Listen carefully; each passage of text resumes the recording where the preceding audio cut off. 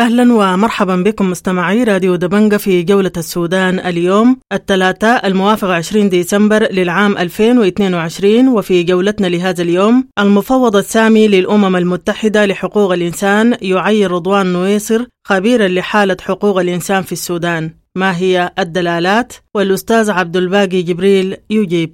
وأيضا إضراب كامل للمعلمين اليوم بمعظم ولايات السودان ومواكب لإقالة وزير التربية. والرئيس السابق عمر البشير يعلن تحمله المسؤولية الكاملة عن انقلاب 89 وعضو هيئة الاتهام المعز حضرة يعلق. وأيضا عثمان البصري عضو محامو الطوارئ يعلق حول العنف المستخدم من قبل الأجهزة النظامية في مواكب 19 ديسمبر أمس، وأيضا يعلق على بيان الشرطة. وأيضا فرح عباس رئيس منظمة أسر الشهداء نقف معه عند تراجع المحكمة القضائية عن إلغاء محاكم قضايا الشهداء. ونختم جولتنا مع القيادي في المجلس الأعلى للإدارة الأهلية بشرق السودان إبراهيم إسماعيل جامع، ورأي الإدارات الأهلية بشرق السودان حول ميناء أبو عمامة. وأيضا يطلعنا على لقائهم بنائب رئيس مجلس السيادة محمد حمدان دقلو. كالعادة نبدأ بعناوين الأخبار.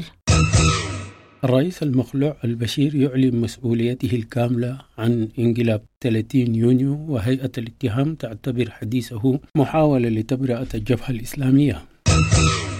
المحامي معز حضرة عضو هيئة الاتهام في انقلاب 30 يونيو يصف حديث البشير بأنه بلا قيمة قانونية، ويؤكد وجود بينات على تخطيط الجبهة الإسلامية للانقلاب. لجنة الأطباء تحصر 155 إصابة في مليونية 19 ديسمبر، من بينها إصابتين بالرصاص الحي وحالة إصابة مهددة بفقدان العين. رابطة الأطباء الاشتراكيين راش تكشف عن 449 إصابة في مليونية 19 ديسمبر، وتحويل 226 منها إلى مستشفيات الخرطوم وبحري وأم درمان وشرق النيل. شرطة ولاية الخرطوم تعلن عن إصابة 124 شرطي، من بينهم عدد 5 ضباط في مواكب 19 ديسمبر، وإصابة 68 من المتظاهرين والقبض على 67 آخرين. محامو الطوارئ يكشفون عن اعتقال عدد 39 سائر و4 سائرات على خلفية مواكب 19 ديسمبر وإيداعهم حراسة القسم الشمالي بالخرطوم. هيئة حقوقية تكشف عن احتجاز العشرات في مكاتب بالمنطقة الصناعية الخرطوم بالتزامن مع مواكب 19 ديسمبر والاعتداء عليهم بالضرب المبرح. لجنة المعلمين تسير موكبا إلى مباني وزارة التربية والتعليم الاتحادية للمطالبة بإقالة الوزير المكلف، وتدخل في إضراب بالخرطوم ومدن الولايات. اللجنة المطلبية لعمال جنوب كردفان تقرر الدخول في إضراب في الفترة من 25 ديسمبر وحتى 7 من شهر 1 المقبل للمطالبة بتعديل الهيكل الراتبي. منظمة أسر الشهداء تكشف عن تراجع السلطات عن إلقاء المحاكم الخاصة بالشهداء، وتؤكد عزمها الشروع في مسار العدالة الدولية. فرح عباس رئيس منظمة أسر شهداء ديسمبر ينفي تلقيهم أي اتصال من الحرية والتغيير للتشاور بشأن ملف العدالة. المحامي يونان أيوب محجوب يستنكر القبض على المواطن هارون عبد الله في ولاية الجزيرة لاعتناقه الديانة المسيحية. نازحو منطقة أم دريسايا ومعسكر شداد في شمال دارفور يخرجون في فزع أهلي للبحث عن فتاة اختطفها رعاة مسلحون يوم الأحد. مواطن يقتل امرأة في الفاشر ويشرع في الانتحار بعد القبض عليه وتسديده طعنات لشرطه داخل مقر المباحث. مواطنو أمدخم بولاية وسط دارفور يجددون إغلاق مباني المحلية وجميع المرافق الحكومية مطالبين بالتنمية والخدمات. المجلس الأعلى للإدارة الأهلية بشرق السودان يعلن تأييده اتفاق إنشاء ميناء أبو عمامة بالبحر الأحمر، ويكشف عن تفاصيل اجتماعه مع حميدتي يوم الاثنين. المدافع عن حقوق الإنسان عبد الباقي جبريل تعيين الخبير المستقل الجديد لحقوق الإنسان في السودان إجراء روتيني لتنفيذ قرارات مجلس حقوق الإنسان. النازحون الجدد بسبب أحداث محلية أبو زبد بولاية غرب كردفان يشتكون من تردي الأوضاع الإنسانية.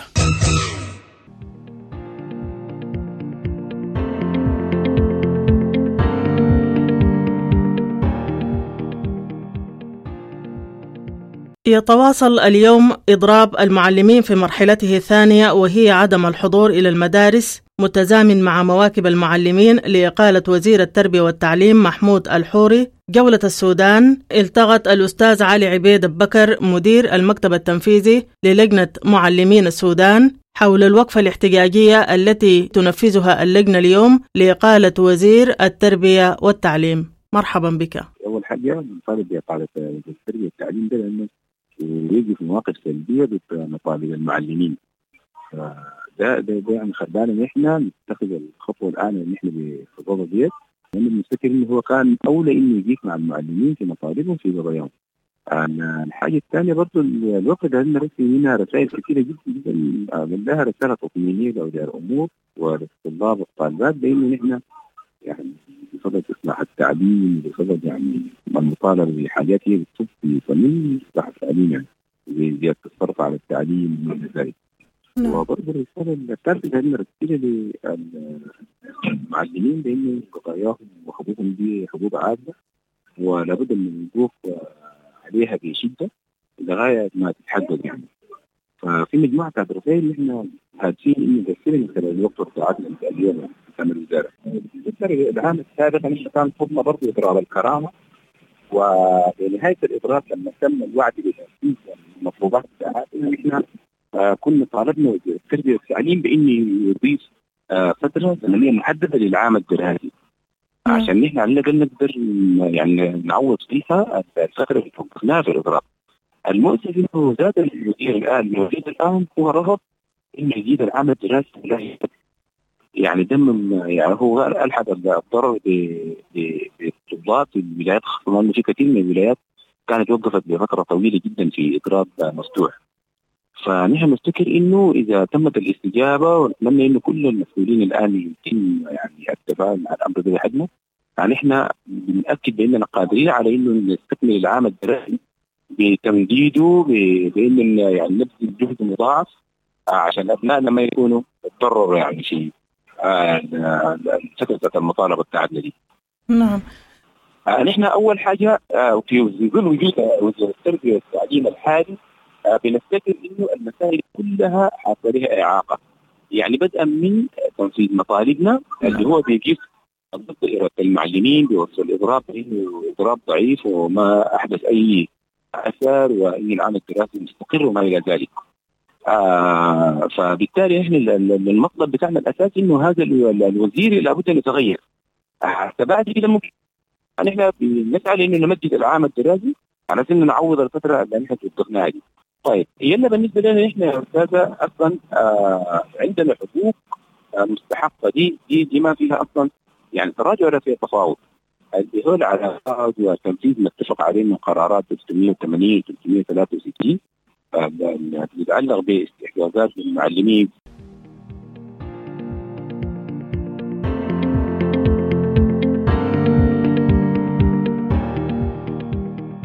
مرحبا بكم من جديد المستمعون الكرام. أعلن المفوض السامي للأمم المتحدة لحقوق الإنسان فولكر تورك يوم الجمعة الماضي عن تعيين رضوان نويصر من دولة تونس كخبير له بشأن حالة حقوق الإنسان في السودان ليحل محل أداما دينغ الذي استقال من منصبه في أكتوبر الماضي. جولة السودان التقت بخبير حقوق الإنسان في السودان الأستاذ عبد الباقي جبريل ليطلعنا عن دلالات هذا التعيين. في الأسبوع الماضي قام السيد فولكر تورك المفوض السامي للأمم المتحدة لحقوق الإنسان بتعيين السيد رضوان نويصر كخبير الأمم المتحدة لحقوق الإنسان في السودان، وذلك يعني خلفا للسيد أداما دينغ الذي استقال من هذا المنصب في أكتوبر الماضي.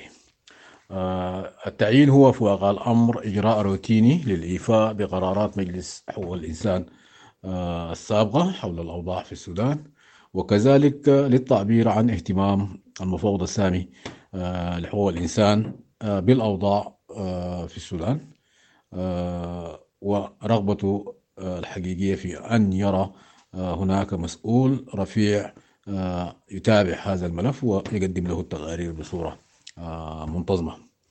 السيد نويصر هو في الحقيقة دبلوماسي وخبير دولي له باع طويل وخبرة في مجال حقوق الإنسان وفي مجال حماية المدنيين اللاجئين والنازحين وضحايا الأوضاع الإنسانية والحروب، وكذلك له معرفة كبيرة بالقانون الدولي الإنساني. وعمل السيد نويصر في مناطق نزاعات مسلحة كثيرة، يعني حقيقة يمكن من ضمن العراق وسوريا والكونغو الديمقراطية، وفي كل هذه المحطات كانت له مواقف يعني مشهودة. وعلى ضوء ذلك أنا أتوقع أن يرفع السيد نويصر سقف المطالب بحماية وتعزيز واحترام حقوق الإنسان في السودان بصورة كبيرة، ويقدم خبرته ونصائحه للمعنيين بهذا الأمر في بلادنا.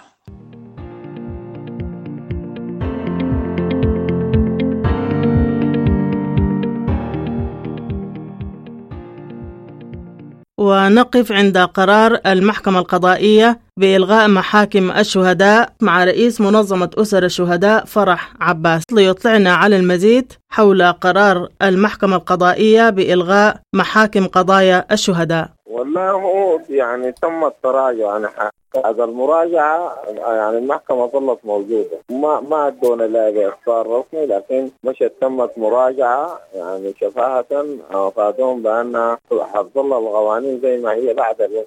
طيب أمس مرت الذكرى الرابعة لثورة ديسمبر، الآن في رأيكم ملف العدالة ماشي كيف؟ العدالة هي لم تخطو خطوات حقيقية، العدالة متأخرة جدا، لأنه المتهم هو من الآن في زمام السلطة، فأنت كيف تحاكم من هو في زمام السلطة وهو يؤخر ويعرقل كل الأطر التي تقود للمحاكمات العادية. طيب القضايا اللي وصلت المحاكم من قضايا الشهداء كم؟ والله وصلت القضايا اللي وصلت يعني وصلت قضية عبد الشكور حنفي واحد، ووصلت حق السعيد من شرقنيل، وصلت بتاعت اثنين، ووصلت القضية بتاعت عبدالله ثلاثة، وفي 8 في عبدالله في الأبيض، واثنين في النهود. دي القضايا كلها وصلت، وفي حدث الأستاذ أحمد الخير كلها يمكن ب 12 من أصل مئات الشهداء طبعا. طيب أنتوا تروا المخرج شنو الآن لتسريع القضية؟ بيكون في خطين، نحن بنعمل الآن في خطين متوازيين، يعني بنعمل في القضايا المحلية وبعدين نتواصل في ملفاتنا مع محكمة العدل الدولي. هنا إذا وصلت المحاكم إلى نهايات، هنا حصل تحول ديمقراطي وحصل إصلاح عدلي ووصلت القضايا إلى نهاياتها، نحن مع هذا الاتجاه. ولكن إذا تعذرت كل السبل وبقت العراقيل وكذا، نحن ليس أمامنا إلا أن تكون القضايا في منصات محكمة العدل الجنائي الدولي. طيب القوى الموقعة الاتفاق الإطاري بصدد مناقشة قضية العدالة خلال الفترة القليلة المقبلة، أنتم موقفكم شنو من الحاجة دي؟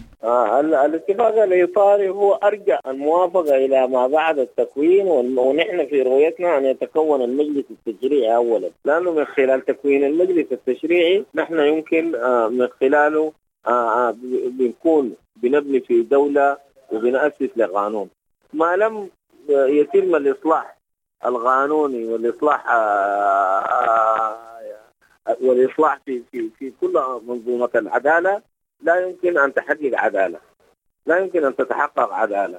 ونحن رؤيتنا أن تكون البداية، ضربة البداية في المجلس التشريعي، حتى أن يكون هنالك قوانين وتكون مرجعية يتم الرجوع إليها، ولكن الغض لكي تكون هنالك عدالة قبل التشريع لا يمكن تحقيق ذلك، والتجربة خير مثال في طيب الحرية والتغيير الآن تجري مشاورات حول ملف العدالة، أين أنتم من هذه المشاورات؟ نحن للآن لم يتم ذلك.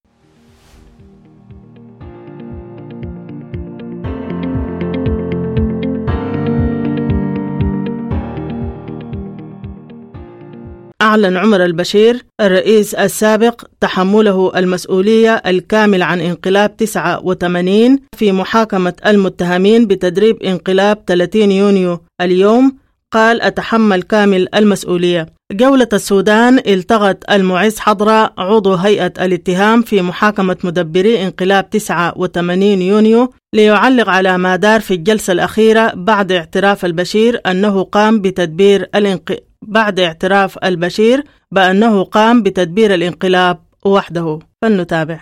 إجراء طبيعي. المحكمة بعد غفل قضية الاتهام بتبدأ تستجوب المتهمين عن دورهم وتديهم الفرصة. حاجة المحكمة تدي المتهم الفرصة إنه يقول ما يريد قوله بدون يعني وصاية أو منع، لأنه ده متهم. يجب المتهم يدافع عن نفسه وعن الجريمة التي ارتكبها. لكن واضح الآن أن المتهم عمر البشير يبدو أنه يعني ربما لم يفهم الوضع القانوني الذي هو فيه، أو لم يفهم، أم يريد أن يقول خطابا سياسيا لا قيمة له كما كان يفعل. البشير من ناحية قانونية هو متهم بجريمة تغويض النظام الدستوري، وأي جريمة لا يمكن أن تكون هناك مبررات. ما ذكره عن سوء الأوضاع، عن استشهاد بأقوال الشريف زين العابدين، هذه كلها ليس خط دفاع، ويراغب خط الدفاع الذي كان يسير فيه محاميه، ويراغب أقواله التي كان يقولها طيلة 30 عاما. وحتى المتهمين الذين أدلوا معه باعترافات قطعية يعني ذكروا دورهم في الانقلاب وتخطيط وغيره، وكنا نتمنى أن يقدم درسا للتاريخ يعترف فيه بدور الجبهة الإسلامية القومية أو مع المخططين، لكن هو ذكر أنه قام بهذا الانقلاب وحده. شيء مضحك طبعا ومخالف حتى لأقواله المثبتة من بينات. نحن قدمنا بينات لقاء صحفي عندما كان في السلطة بواسطة أحمد البلال الطيب اعترف بهذا الانقلاب. تسريبات قناة العربية فيها بيانات واضحة، وهو واضح طبعا هو أنكر كل شيء كعادة الإسلاميين دائما ينكرون ما يقومون به كما أنكر الآخرون. لكن هنالك وقائع ثابتة وبينات، والمحاكم لا تتعامل إلا بالبينات ولا تتعامل إلا بالوقائع، ونحن كاتهام لدينا بينات واضحة ومباشرة تؤكد وتوضح التخطيط للانقلاب، العناصر المدنية شاركت الانقلاب والتي كانت موجودة داخل القوات المسلحة الهيئة القيادة العامة في الوقت، وكانوا موجودين في الكباري وتخطيط الإسلاميين، ودي بينات واضحة وموجودة. كنا نتمنى هو يعني كشخص يحكم هذه البلد ويصبح جزءا من هذا التاريخ أن يذكر الحقيقة للتاريخ، ولكن يبدو أنه الإسلاميين دائما يكذبون كما يتنفسون، ولكن الحقيقة التاريخية واضحة ولقد ذكرها حسن الترابي في البشير في أقواله أمام المحكمة اعترف إنه هو قام بالانقلاب لوحده. دلالات الكلام ده شنو يعني؟ إنه هو داير يبرع الحركة الإسلامية، داير يبرع المدنيين، يحصر المسألة إنه هم عساكر بس لوحدهم قاموا بالانقلاب حسب مفهومكم انتم؟ طبعا من الناحية القانونية كلامه لا قيمة له، ويخالف الواقع الموجود من بينات قدمها الاتهام، ويخالف الواقع الذي اعترف به البشير نفسه في التلفزيون أمام اللقاء الشهير بتاع أحمد البلال الطيب وفي تسريبات العربية. ولا يمكن أن يقوم الشخص طبعا بانقلاب يعني مهما كان ضابطا أو غير، ده كلام مضحك يعني لا يمكن أن يقوم الشخص بانقلاب لوحده. هذا الانقلاب مخطط له، شارك فيه مدنيين وعسكريين، وهم اعترفوا بذلك المدنيين وعن مشاركتهم، وبالتالي هو يريد أن يكذب كما عود الشعب السوداني دائما، كما كان يكذب في خلال 30 عاما، يتكلم عن إنجازات وهمية لا يعلمها الشعب السوداني إلا في رأسه. هو لم يتحدث عن الجرائم التي ارتكبت في هذه، قتل الملايين في الجنوب، قتل الملايين في دارفور، فصل الجنوب. فهذه الأقوال مع الاحترام هي لا قيمة لها، بل تقلل حتى من احترامه أمام الحركة الإسلامية المزعومة التي ادعت هذه الثورة أنها صاحبتها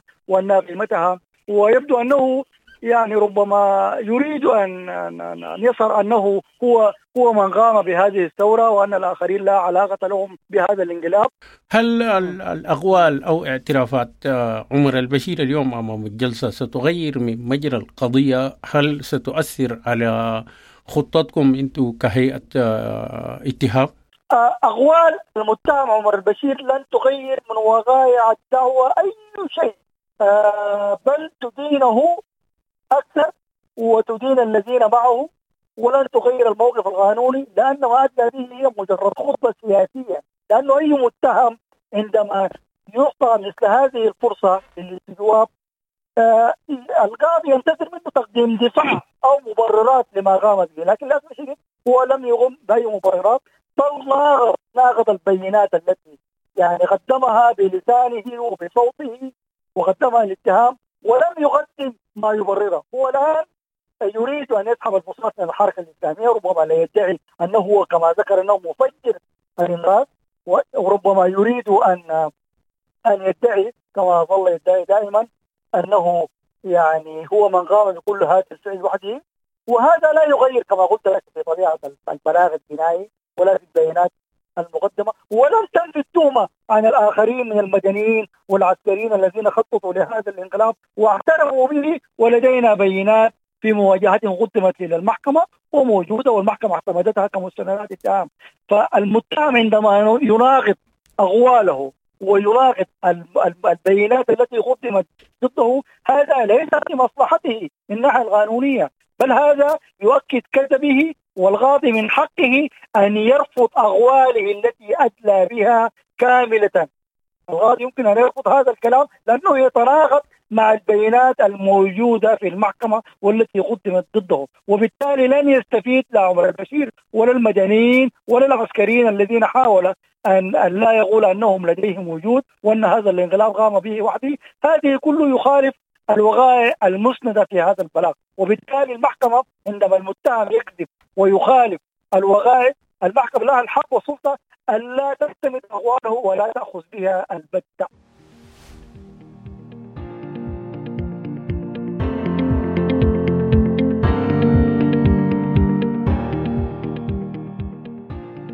ونختم جولتنا من شرق السودان مع إبراهيم إسماعيل جامع القيادي في المجلس الأعلى للإدارات الأهلية بشرق السودان، ليطلعنا على موقف الإدارة الأهلية بشرق السودان من الاتفاق الذي تم بين الحكومة السودانية وشركة الموانئ البحرية، ليطلعنا على لقائهم الأخير بنائب رئيس مجلس السيادة محمد حمدان حميتي. نحن أبو عمامة طبعا كمجلس إدارات أهلية للنظارات وافقنا عليه ودعمناه، لأنه هو أساسا بقى في نطاق نظارة البشارين، وناظر البشارين عضو في مجلس الإدارات الأهلية، وهذا بيخش في أصحاب المصلحة.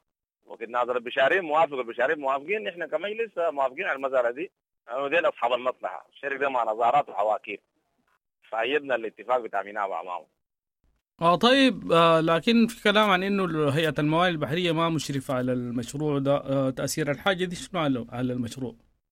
والله هو العقد ده ما قريناه، لكن ما في حاجة تقول ما بتشرف عليه. أي ميناء بيقوم، حتى ميناء كوسي تابع لهيئة الموانئ البحرية فنيا. يعني انتم موافقين الآن، ما عندكم أي تحفظ على المشروع؟ ما عندنا أي تحفظات عليه. طيب، بخصوص نتائج لقاءكم مع حميتي؟ حميتي قعدنا معه كمجلس ساعة نظارات 17 ناظر، وفكرنا في الموضوع قضية الساعة اللي هو الاتفاق الإطاري. نحن أساسا من يوم وقعوا الاتفاق كان طلعنا بيان باسم المجلس الإدارات الأهلية السودان أيدنا فيه الاتفاق الإطاري. وأمس برضو أكدنا تأييدنا للمسألة دي، وورينا النائب إنه نحن قبل ما نجيك طلعنا بيان أكدنا فيه دعم الاتفاق الإطاري، والآن موافقين عليه. وأحزابنا السياسية أي زول عنده رغبة يمشي يوقع على الاتفاق الإطاري. طبعا نحن الإدارات الأهلية هم نوقع، نحن بندعم. وطيب، بخصوص المشاورات فيما يتعلق بقضية شرق السودان، هل في أي تفاهمات حولها؟ شرق السودان في الاتفاق الإطاري وضعوها قضية بتاعت أولوية، وقالوا حيحسموها بمؤتمر تشاوري تيجي فيه الأطراف المصارعة والأطراف اللي عندها وجهات نظر مختلفة، إذا بيجي يعرض وجهات نظره.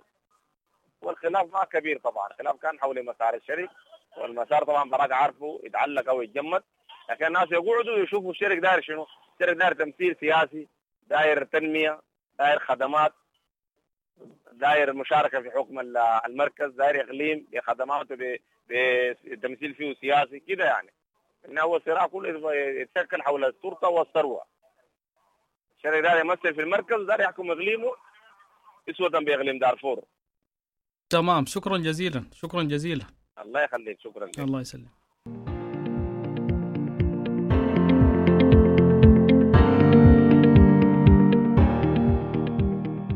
بهذا المستمعون الكرام نصل بكم إلى ختام جولة السودان اليوم، قدمناها لكم من راديو وتلفزيون دبنقا حتى الملتقى، لكم تحياتي وتحايا الفريق العامل.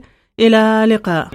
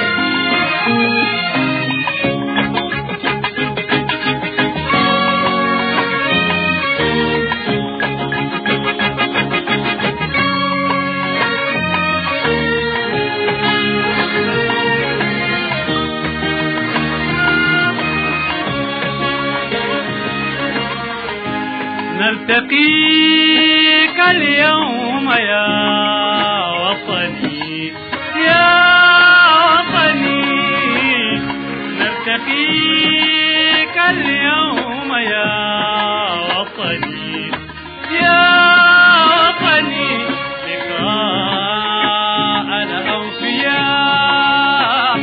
نلتقيك اليوم يا وطني يا وطني، نلتقيك اليوم يا وطني يا وطني، لقاء الأوفياء.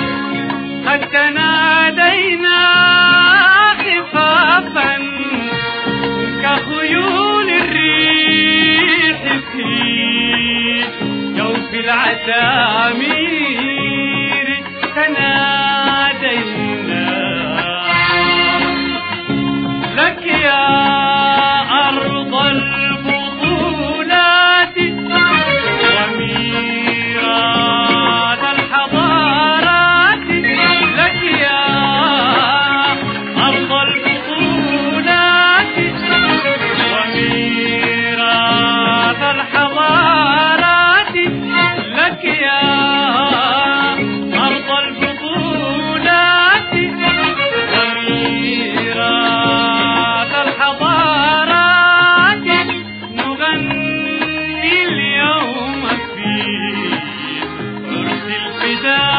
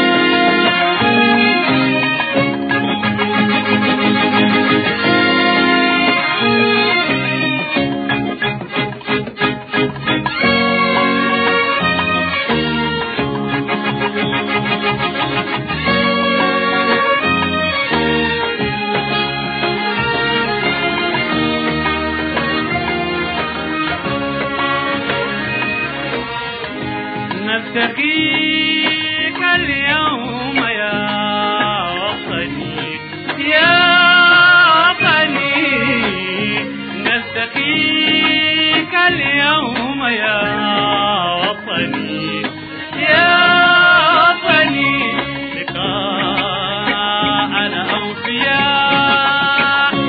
قد تنادينا خفافا، قد تنادينا خفافا كخيول الريح في جوف العتاب.